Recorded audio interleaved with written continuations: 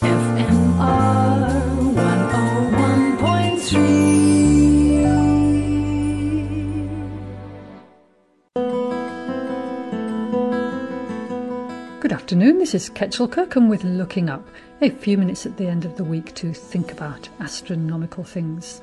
We don't have enough to worry about these days, so let's comfort ourselves with worrying about something that will never happen. A bit like watching a horror movie that will never come true in your front room, like Jaws. What would happen if the world stopped turning abruptly, just came to a full stop? Naturally, this is an impossible scenario, but kind of fun to think about. Space.com reports that all kinds of horror would be unleashed, and this is because the Earth is turning at one hell of a speed. So if you're a film director and need to create another apocalyptic movie that doesn't involve zombies or global warming, or even something that can come true in your living room, like a global pandemic, consider a situation where the Earth decides it's had enough of this constant dizzying dance and halts.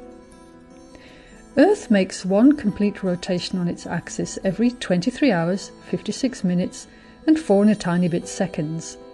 This translates to land at the equator moving at about 1,770 kilometers per hour, with a rotational velocity decreasing to zero at the poles.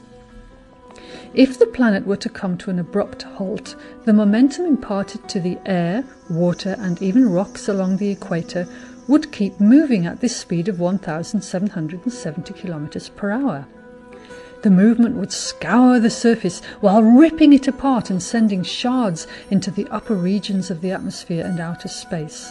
One of the laws of nature is that once something is spinning, you have to exert the same force in the opposite direction for it to stop spinning. So this force would have to be pretty massive. Bits and pieces that broke away from the surface after the weird stop would continue on their path in space, and eventually the Earth's gravitational pull would draw the fragments back, so they'd be flung out into space, orbit for a while, and then come crashing back down to Earth. The constant bombardments of these fragments would liquefy the crust of Earth into a molten ocean, vaporizing most of the water on the surface. Some of the shards and rocks around Earth would be swept up by the Moon's gravitational pull, bombarding the Moon and creating countless more craters across its surface. This would be spectacular for special effects designers and filmmakers, with Tom Cruise or George Clooney on hand to make it all better, or whoever the superheroes are these days. Fortunately, this scenario will not come to pass, as there is no force we know of that can stop the Earth spinning.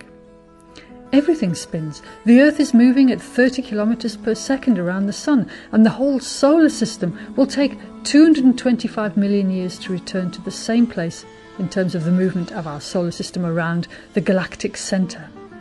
The Milky Way itself is moving at 2.1 million kilometers per hour.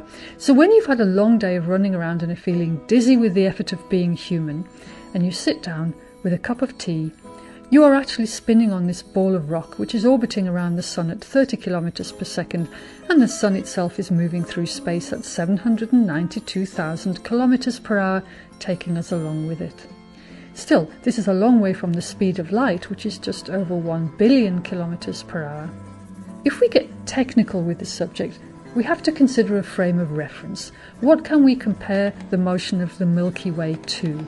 And this gets mind-bogglingly complicated and involves considering the Big Bang, cosmic background radiation, the expansion of the universe, and all that, which won't make for a very engaging movie. Suffice to say that everything is moving, spinning, hurtling about in space, and all silently, as there's no medium in space through which energy waves can travel such that our earth-bound ears can pick it up. To detect energy waves from space, you need a telescope. So our solar system has already been around the Milky Way about 20 times since its formation in the last 4.5 billion years. And here we are. For now, this is Ketchel Kirkham wishing us clear skies.